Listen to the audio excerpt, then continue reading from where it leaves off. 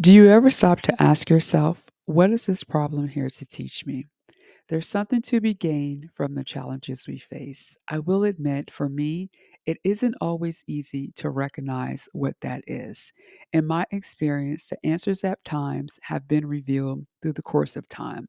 Sometimes we aren't mature enough to understand, and that's okay. I have said this before, and it's worth the repeat. One of the best things I have done for myself is to accept full responsibility for my life, which includes my choices and the consequences that follow. That's something I learned years ago. As I accepted this truth, it transformed my mind and the way I lived.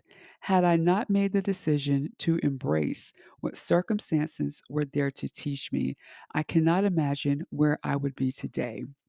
And that's something I feel we should all consider. Where could we be if we focus on what our lives are teaching us?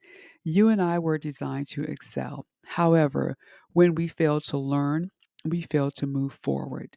It halts all progress and keeps us stuck in the same position time and time again. Let me encourage you to ask God to open your eyes to the areas that you're blind in and open your ears in those areas where deafness is present.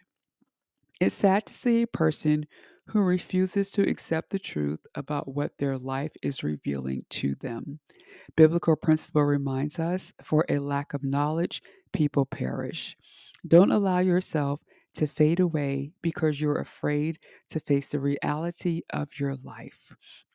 I hope you are inspired to open yourself up to everything God is showing you so that your life is lived fully and with complete contentment. Never forget, we are unstuck and we are free. Thank you so much for tuning into the podcast today. Please feel free to share this episode with a friend.